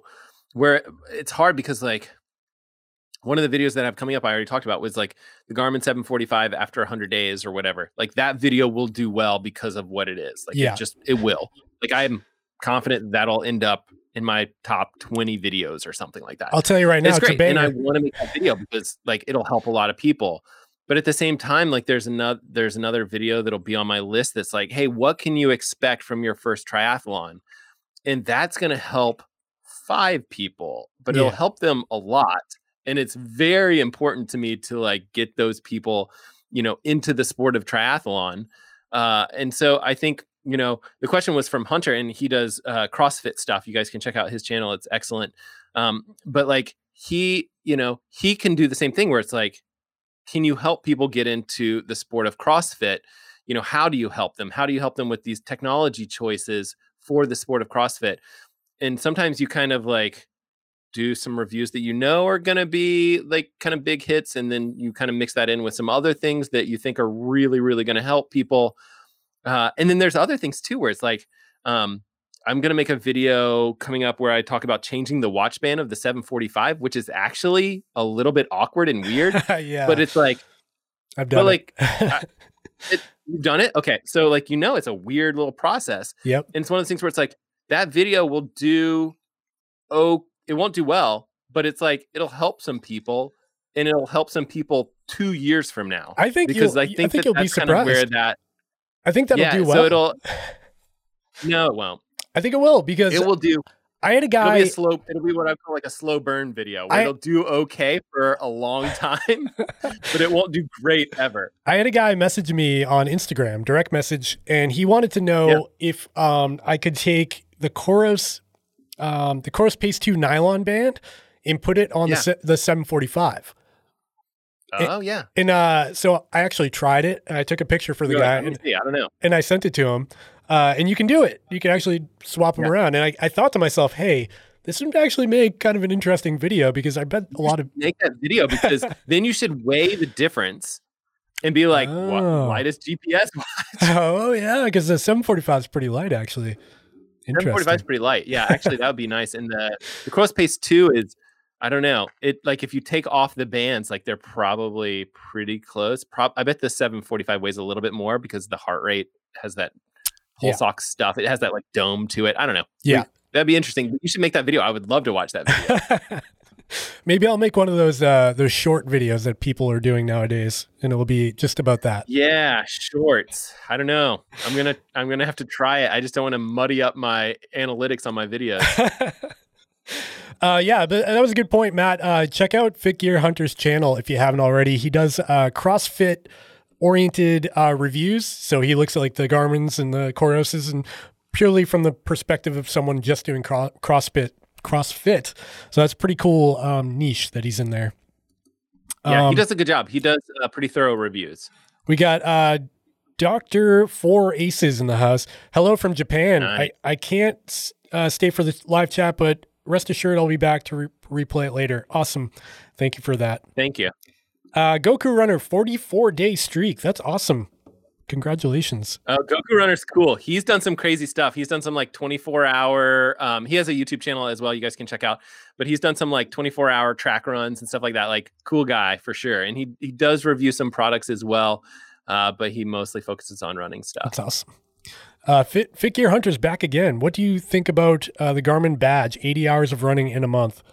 I didn't know that existed. But I feel like it's not that hard. Well, it's hard to achieve, but for a lot of people, like 100-mile training, probably hitting that. Wait, no. That's a lot. That's a real lot. Yeah, that's a fair amount. I don't think I've ever hit that. It's a tough month. Like I feel like you could hold that rhythm for a week, but then it gets a little bit more difficult after that. I mean, I probably did it back in the day when I was younger. I was listening to a podcast the other day about Taggart Van Etten, I want to say his name is. He's the American speed record holder, I think, for the 100-mile distance. Okay. I think he set some sort of record, but he was talking about his training plan, and he was doing 220 miles a week for like a sustained There's a lot of like period of time. It's totally crazy. Yeah, that's really hard. I know that there's a whole bunch of runners that used to do high mileage back in the day, and in particular, like there's some Japanese runners that really pushed that kind of limit of like what can you do, and then what was really interesting is they did like, studies on all this stuff. Like when does it quit paying Yeah. dividends and when does it start being negative and all this stuff. And Arthur Linyard was this famous running coach back in the day. And he said like, right around that 200-mile mark, it gets really hard to do anything else. And they even looked at like, when does sperm count drop? And it doesn't, it ends up dropping right. Yeah. Which is right. Like that's a weird thing to think, but it ends up dropping right around, that kind of 200-mile mark, which means, if you're hitting 100, 120-mile weeks, like, don't worry, you're good. Keep going. Yeah. Your boys are still swimming. Yeah. I feel like, there's definitely a point of diminishing returns there where, I don't know if you're cranking out 100 miles a week. Like, I used to have this discussion a lot when I did high mileage and people were like, you're doing 100-mile weeks and you're not getting anything from it. And I'm like, okay, well, we're racing a 10K in the NCAA championships and like you could be 10 seconds slower and that could be 30 places or 40 places of people, right? Like it's like, this is just like a massive amount of people that can all run sub 5 minutes for for 10K, right? And it's like, there's so many of us that can do this. And I'm in the back of the pack. So that's like the thick part of it where it's like, I'm not towards the front where like where the fast people were. I'm in the back where it's like, hey, 10 seconds makes a huge difference between, the amount of points that you're scoring for your team. And so it's like, yeah, you have diminishing returns, but it might be 10 seconds over 10K, which might be a lot of points for your team. Yeah. And for me, like high mileage worked. And I got a lot of flack over the years about like how your knees are going to be bad and all this stuff. Right. And it's like, and all I could say is like, hey, this works for me. I get it. Like if you're, 35 years old, like don't try and go do 100-mile weeks or whatever. Like I get it. But like at the same time, if you've been doing 90-mile weeks for a long time, then jumping up to 100-mile weeks maybe isn't that big of a deal. Yeah. So it's all in, I think, how you attack the problem and don't ever just say like, this is wrong because it's, 3 digits versus 2 digits. Like that's just doesn't make any sense. Yeah. It really comes down to the person and like, obviously their run efficiency and, how they move. Some people can run and not get injured and, others run 20 miles a week and end up with a jacked up back like I did. Yeah. Right. Like if I look at my running shoes, I get injured. So Marty Logan says, hi, Dave. With running most days, do you always stretch beforehand? I keep getting calf soleus strains. Currently wear Pegasus Trail 2, which are awesome, by the way. So I'm a terrible example of someone who should stretch. I don't stretch at all, like zero. What I do is I start very slow in a warm up. Yeah. And then after I'll hit myself with a massage gun if I'm like tight in any areas, but I don't do any static like, Achilles or calves or anything like that. I think what you'll find if you look into the research is that there's not a lot of good research for static stretching. Unfortunately, like all of us do it, like it feels good, especially after we work out, but there's just not a ton of data supporting it. Which is crazy weird because like all of us were taught like stretch so that you don't get injured, but there's just like no studies that show that at all. Yeah. In fact, usually the most successful runners are fairly tight. That being said, like stretch after you run, especially like it just seems like the right thing to do. I don't know, but I would say what you're doing, Dave, is probably the right thing. Like go warm up slowly. That calf soleus issue is a common thing that a lot of us deal with. You need to let it recover for sure. You probably have some micro tears in there. But then after that, like starting up slowly, I think the massage gun is good as well. Yeah. I think that's a good thing to try. You got to use it right though. Like, I feel like a lot of people buy them and then they like hit their tendon directly or, get into a spot where, it's just, you can do some damage if you don't target the right areas. It's a muscle tool. Major muscle group. Yeah, that's it. Hit the meat of your calf. You're supposed to put it in your nose, right? Oh man. So Jesse McIntyre says, do you think the Garmin Venue will eventually cannibalize the Vivo Active series? Wow. I hadn't thought about that, but it's definitely a potential because it's kind of the same thing, but with a nice screen.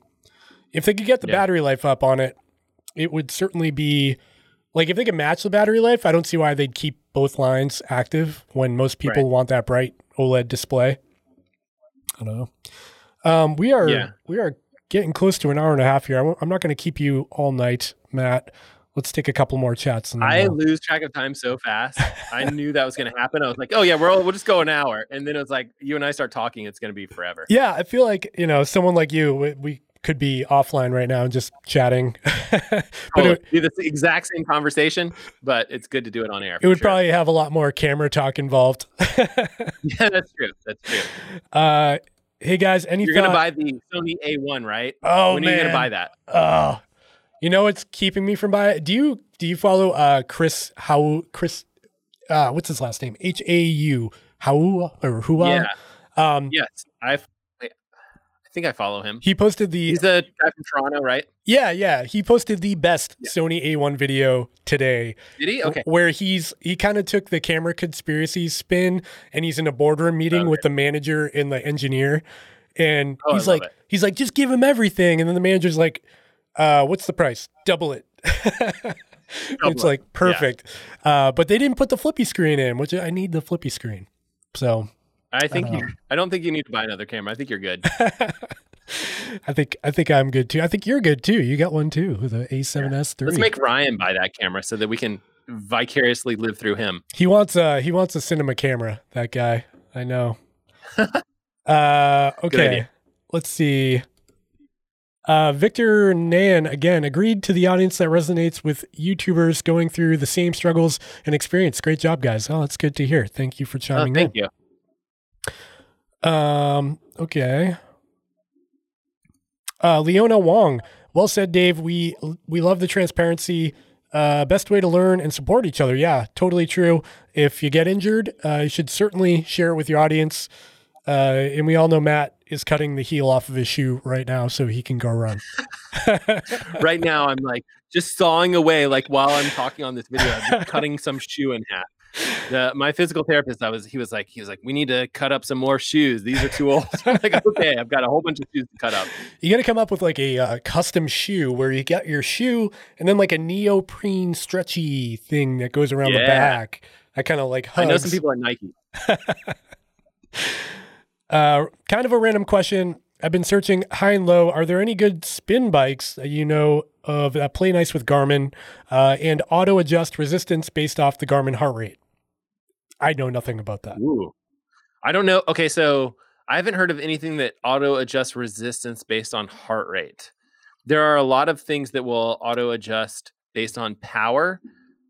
So typically what you'll do is like, so, you've talked about running power on your show for, I don't know, a year or more, but running, power really comes from biking. That's kind of where it stems from. And that's the amount of force that you're putting through the bike, amount of wattage that you're putting through the pedal itself and things like that. But there's a fair amount of bikes on the market that will adjust your workout, how fast you turn the pedals.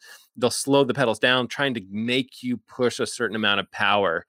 And they do that basically by like ramping up the resistance, trying to force you to kind of push a certain amount of power. They don't necessarily do it based on heart rate, or as far as I know, I haven't seen anything that's done that based on heart rate. So there are a fair amount of bikes on the market, like Wahoo has a spin bike, and I'm trying to think of who else. There's the Stages bike. There are a couple more, and they do that. They'll have this resistance. Wahoo also has like the Wahoo Kicker. There's the Trax Neo. There's all these different like smart trainers that do the same thing, where they'll add resistance to the actual rear mechanics of your bike, to where like you have to put out more power to try to match whatever your goal power is for the workout. So your workout has this thing where it's like go up and then take a break and then go up again. Then it'll try to force you through the workout in what they would call erg mode. But I haven't seen it based on heart rate. So if I see something, I will reach out and highlight it on my channel. Here's a good question. Jody says, how did you both overcome the fear of people watching your videos and the imposter syndrome? I've got a story for that, but I'll let you go first. Okay. So I think that's hard because I think at least at first, like you're going to post a video, you're going to hate the way that you sound. And that's never going to change really. Like you're like, gosh, my voice is so annoying. And here's my suggestion for you. Like either decide that it's not worth it to post something or like decide that it is worth it. And I think what you're going to decide is that it's worth posting something. Like I think that you have something very important to say and you have an opinion and a perspective that I don't have and that I promise I will find interesting and that you should post that.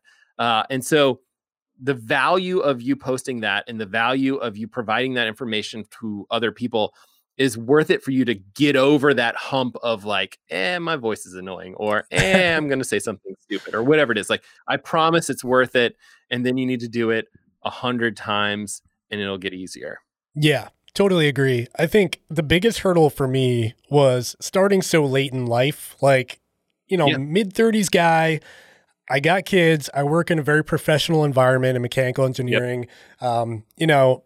It was embarrassing, basically. And I was fortunate that I had a lot of the camera gear early on from like for photography hobby that I was into.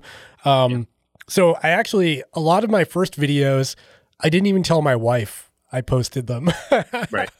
I just literally like under the radar, set up some lights, made my video, put them quietly on YouTube. And then it kind of went from there. So I agree. But I think that's okay. I mean, I really don't like the term YouTuber. I hate it. I hate it. It really bothers me. And I think it sounds unprofessional. And then here's the other problem with it is like, I don't know if I have like a respectable career, right? But like I have some job that I have that's a real job. Yeah. And, and it's and then you and I, even when we describe YouTube, it's like, well, this is we have a real job and then we have our other thing that we do. But like, I hate the YouTuber thing. What's worse? I don't ever describe myself that way. What's worse is the word influencer. I absolutely can't. Horrible. That's like you're influencing. It's almost like a drug, like a drug addiction. Yeah. You're influencing someone to buy this. You're a dealer. Thing. Yeah, exactly. I hate that. I really hate that. Like, oh yeah, I'm going to drug someone and take advantage of them. I'm going to influence them. And that's, and we have, there is that power that you are, if you took money and you posted a review in a positive way, that's about something that's should be a negative way. Like I see that happening on YouTube. It potentially could happen, but I pride myself in not doing that. I know you're not that way. And I know Hunter and Ryan in the chat are definitely not that way. So it's a really weird thing, but the imposter syndrome up front for me was huge because I'm an introverted guy. Like I don't do this stuff. I'm live on YouTube with 40 some odd people watching, and that's like totally uncomfortable for me. But day by day, the more you do it, the more natural it feels. Exactly. But editing my stupid face for 2 hours is definitely a pain every time. Yeah. Staring at yourself, fumbling. Thanks for your question, Jody. Okay, let's jump down. There's a lot of chat. Sorry if we don't get to all of the questions, guys. Yeah, no, thanks for joining, everybody. Really appreciate it. But they are great questions. I really like so far. I like all the questions that we've had so far. Yeah, good mix. We've had sports, running, triathlon. We've had some YouTube questions. It's a good mix. I'm late. Daily Runner here from San Bernardino, California. Bernardino. There we go. Hi from South Africa. That's awesome. Have you guys experienced instant pace issues with the Garmin 945? Mine is way out compared to my Coros and Polar. Lots of guys online have the same issues. I don't feel like mine's way out of whack, but I don't know. It's not like, I think they filter it a little bit, so it's not like jittery. So you kind of get a consistent number and it's not kind of all over the place. How do you feel about that, Matt? So here's the problem is like, I feel like the numbers that I'm looking for oftentimes I'll look at I'll be trying to look at heart rate to see if those numbers are out of whack. And I don't stress about pace being out of whack. And so it may be one of those things that I just haven't noticed. But I will now that it's on my radar, I'll look for that. Again, like I do go out running and I wear 3 watches. So the 745 has been my rock solid kind of this is what I think is correct. And it looks that way. So I'll look for that in the future. It's not something that I've noticed. And honestly, a lot of times when I'm out running, I'm like, oh, look at the lake over there. I'm like, oh yeah, wait, double check the heart rate is looking okay, and I have to focus back on what I'm supposed to be, looking at. But the spot that you probably would see that the most would be when you're doing speed work or track work or something like that, where you do have these rapid changes in acceleration and speed, and you're looking at your paces that way. Yeah. So not something that I've seen so far. I think it comes down to how they filter it. They just really want to average it out a little bit, so you're not seeing numbers kind of spiking all over the place. Right. So yeah, they'll do a 5-second smoothing of that data or whatever it is. So, and they may adjust that, right? Like one company might pick 5 seconds, another company might pick 2 seconds, another company might pick 10 seconds. Yeah. I know they do that with power data a lot, and you can actually see that when you overlay these graphs. You can see one is really choppy and another one has these smooth curves. Yeah. So Cody Jackson, hi from Seattle. Hey, one of your neighbors up there. Yeah. I'm training for my first Ultra 50K in either March or April. Due to COVID, the restrictions on aid stations will probably be limited. Any tips for preparing enough food for the race? I would say make sure you practice long runs with kind of maybe a cooler in your car and do big loops or something like that. I think a lot of ultras coming up will have very limited crew points or no crew and maybe no volunteered aid stations. So it might be it's drop bags for everything, or it's going to be laid out prepackaged stuff. So I would say just do a lot of practice beforehand to get your head around what kind of nutrition you need and at what mile markers you're going to need them by. If anything to share on that, Matt? Yeah, that's exactly what I was going to say is hey, practice what you want to work with, because what you're going to find is it's a negative that you don't have all of the crew and you don't have all of these aid stations and things but the other side of the coin is the fact that hey, you can probably race with what you practice with a little bit more, and then you're going to know what's going to work well for your gut and what's not going to make you, oh, I took this thing at this aid station. It's brand new. I've never had it before. And guess what? I'm thrown up in the woods 5 minutes later. Yeah, that's a bold move. There's less likelihood of that happening, right? Yeah. And so, like Dave said, practice with what you're going to race with. So that will be helpful. Okay, a couple more, and then I swear I'll let you go, Matt. Keeping you all night here. Ryan got beer and I'm good. Ryan Clayton says, fine, I'll get an A1 for quote unquote research. Perfect. We talked him into it. Thanks, Ryan. The Surly Trail Goat. What is the one thing in the gear that you use that you could not live without? What is one piece of gear, Matt, that you couldn't leave your house without? Okay, I have, I could probably go on for days on this question. Great question, first of all. And so my guess based upon your username is that you're a runner, ultra runner, but I have a cycling item that I don't know if it's on the bike behind me. It's not, but there's a bike radar that is from Garmin. And it's just called their Varia radar. And basically what it does is it will detect traffic. So it's constantly detecting any sort of fast moving objects behind you. And so it will kind of give you a display right on your either computer, or they also have another display that's specific for the radar. I just use my bike computer, and it will show you not only that there's some traffic moving up behind you quickly, but it'll tell you how many cars are there. So you don't slide back into traffic after the first car passes and then get hit by the second or third car. Yeah, that's awesome. So that piece of equipment is never talked about by Garmin. It's not very popular. It's not talked about by a lot of people. And I'm just this thing is gold. And I literally do not leave the house without it when I go biking. And I just want more people to have it because I don't want, I'm looking for, hey, how can we keep more people watching my videos? Well, we got to keep these people alive, I guess. So every year I do a video talking about like stocking stuffer ideas for, the cyclist in your life or whatever. That will always be in there. Here's a spoiler for you. The 2021, Christmas gift list. Like I promise that's going to be in there. Like hate to spoil it for you, but you should watch it anyway. But yeah, so that's a product for sure. I should think of something running wise. Running wise, I will just say like, there's some really good like flip belt kind of things where it's like, hey, just being able to have something really easy like that to just throw your phone in and something like that really easy that works well, I think is a nice thing to have that I tend to use pretty regularly. And then, watches. I'm a very minimalist runner. Like back in the day, I got very fast without even having a watch, right? Like crazy things. And we didn't have cell phones back then either. Like it's just like crazy things can happen when you just go run.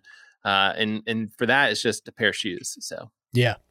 I think if I had to pick one item, I would go with the handheld water bottle. That would be my choice because I love the freedom. I don't like the vest. If I'm going on anything up to, 12, 15 miles, I can pull it off with a simple handheld, even in like the heat of July. So that's my go-to. I actually have a video called "The First Item You Should Buy" as a trail runner, and it's all about the handheld. Yeah. When I was a decent runner back in the day, I had all these ultra runner friends, and they were like, once you get used to having the water bottle like slipped onto your hand, it's like you feel naked without it. And I'm like, I don't know if I can do that. Until you trip and fall and have the water balloon crash where it just blows up. The bottle just explodes in your face. That sounds better than, catching a whole bunch of gravel. It's true. It's true. But it is a spectacular muddy fall when you land in the dirt and it just blows up in your face. Okay, final question. I feel like this is a good one because we both have them. Do you guys still use the Nerve insoles? Okay, I'll take the first round on this one.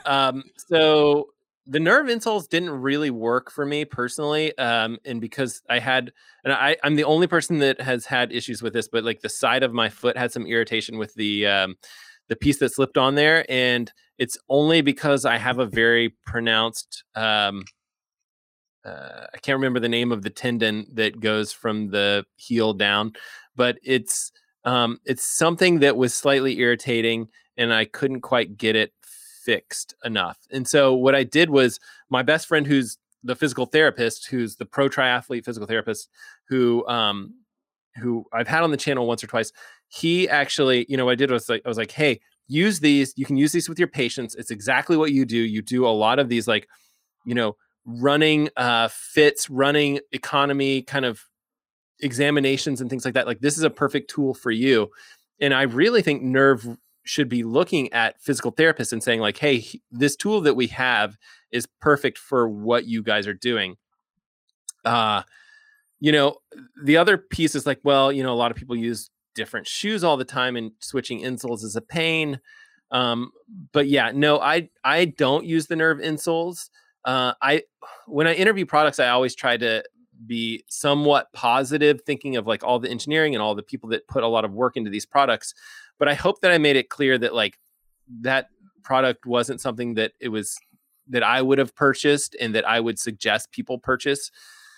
So I think it's cool. I just don't think it's something that I would use every day. And if you're thinking about making that purchase, I would say you might not need to have it. It's a kind of nice to have, but maybe not a need to have. Yeah, that was a tough one for me because like you said, I really appreciate, it seemed like the team involved with that product was very passionate. And I had a couple of phone calls, Skype calls with them, and they were very excited about the potential and the use cases and all that. But then I dug into it and I was like, you've got the perfect platform here to talk about running power, right? Because you've got load cells under your foot. You could literally gauge how much pressure is being applied by certain points of your foot and like come up with an algorithm for a really accurate power like correlation there. So those little individual pressure points, there's like a dozen on each foot. They don't actually give you power because they're not really pressure plates. They're more like sensors of So just like contacts. Right. So you're not going to get like, so what you really need is like, you need like a strain gauge basically of like, so you probably engineering, right? Like, I don't know if you guys did strain gauges or something like that at some point during, I don't know if that's something that you guys use now or whatever, but like, that's the correct way to do power measurement. And that is not what's built into these insoles. No, but however, the weird thing though is you do get like your pronation and your how neutral you are and all that information. So they're definitely taking some data from those sensors to come up with that. Right. So the interesting thing about that is like, and I had this discussion with them, and they were like, "What is missing from our product?" And I was like, "You have to do running power." And I said like, "Hey, you know, it doesn't have," and you could see like the disappointment in their face. And it's basically this whole concept. And I've talked about this very early on when I first started making videos on YouTube of running power with the Stride Pod. These are estimations of power. They are not strain gauges. They are not real power. They're looking at the accelerometer data and they're estimating power based on math. Right. And it's like, it doesn't mean that it's not a good, like, it does, just because they're estimations or anything doesn't mean that it's not of value. Like, they're great. You can help pace yourself. You can look at like hills, totally different. They're very valuable. It's valuable information, but it's not real power. It's just like, hey, we think you're going up a hill. We think you're gonna, you know, roughly this amount of effort, this pace. Okay, we're gonna go with this power. Like the algorithm figures this out. But they did not. So I talked to Nerve about this, and they were like, you know, we cannot bring ourselves to call something power unless it's really power. Yeah, that's the answer I got too. I kind of respect them for that. Yeah, that's the same answer I got. They actually outright said like, how we don't know how Stride is pulling that off. We don't know how, you know, Coros is pulling that off when it's not like it's not objective information. It's not real. Yeah. Right. But it's a made up number. Yeah. And the problem is running power is a real number, and they're calling something else running power, and it's not real. Yeah. So they were not able to get over that hurdle. However, I will say that, you know, the smart thing to do is like have something that's very similar to power and just kind of name it slightly different. Running estimated power, running, you know, something like that. Like you change the naming a little bit where you're like, hey, we're still going to give you this valuable information, because like you probably look at some, you know, this data either from like a Coros watch or a Stride Pod, and you're like, this is still really valuable information, but like you just need to get over the naming convention, right? Yeah. So estimated running power. I know. Yeah. I think I have a problem with it. In fact, I reviewed the Stride Pods like very early on, probably one of the first videos I did. Like, so we're talking almost not 3 years ago, but almost 3 years ago. And I'm just like, you don't need this product. It's, you know, and this is just this is just an estimation. And I'm pretty sure that Stride saw that and did not like that video at all. But at the same time, it's like, you know, it's not real. It's just this made up number or whatever. And so I do have a hard time with it. And so I kind of agree with Nerve insole on it. At the same time, you can't just not do it. Like at this point, like you're these insoles, like provide data, like you just can't skip over this. So. I think when I looked at them, my immediate thought was these would be great for a running store to have in their shop, you know, like where they could do a gait analysis and then they could put these insoles in and see how your foot's reacting, and like that sort of thing seems really pretty valuable. So I would say if they stripped out the GPS chip, because it didn't seem that useful to me, and just focused on like the actual like metrics in the sensors and everything, and made it a little bit cheaper, I feel like it would become a better product overall. I wonder, so they're using the accelerometer to kind of get a more accurate distance than GPS, but I feel like the GPS was coming from the phone or something like that. No, there's actually I'd have to go back. There's a chip in there. There's a GPS chip. Yeah, so because it does have to detect GPS. Yeah, you can start a run right from the thing and leave your phone at home and run, and it'll record the route. But I didn't find it to be like super accurate. In that, like, I'm not even interested. Like, my watch is getting that data. I'm really interested in like, what's my foot doing? That's like the job of this thing, Right. And why I'm wearing an extra I agree. insole. I think that some of the distance information was calculated. Like I thought there was multiple ways that it calculated distance, and that I'd have to go back and look at this, but like that if you were to look at you know how foot pods can measure distance without using GPS, and it kind of ends up being more accurate than GPS. Yeah. I feel like they were using the same technology, the accelerometer data, to calculate distance. And so it may be that distance is more accurate, but then that your GPS mapping data was not that accurate. So yeah, I don't know. Probably. All right. We've been on the air for 2 hours, Matt, so we got to wrap this up. Oh, I want to thank you for joining tonight. If you haven't yet, make sure you go check out Matt's channel. I'll have it linked down in this description. Thanks for joining, Matt. I really appreciate it. It's been a fun conversation tonight. yeah, absolutely. Give us your final thoughts. Put you on the spot. Final thoughts. Thank you very much for having me on the channel. I mean, obviously I'm a huge fan. I got all the hats, but I'm just glad that I found your channel. I remember, really, I don't know. It was like chatting with you on this video. I was like, oh, I have a similar video to you. And then I found you and I was like, oh, wait, you have 3 boys. Oh, that's crazy. I have 3 boys. And then it was like, oh, you're filming with the Sony A7 III. That's what I use. And it was just like one thing after another. And I was like, wow, I have a lot in common with this random guy in New England. And so one of these days I am very much looking forward to like sitting down in person and, having a beer with you. Yeah, man, definitely. I can't wait for this whole thing to be over so we can finally travel and, I can meet a lot of the people I've met through this platform. It's been a lot of fun. With that, I want to thank everybody for joining tonight. It's been a really fun conversation. The chat was really fun tonight. You guys had some great questions. Make sure you check out Matt's channel. Make sure you hit the like and subscribe down below if you thought this video was entertaining. If you listened for the past 2 hours, I'd be impressed. And again, if you're interested in one of the last CTS hats, they're in the link in the description. There's about 19 left. Actually, Hunter just bought one, so I got to ship that out. Thanks, Hunter, for that. And with that, we'll see you in the next one. Thanks, everybody, for joining.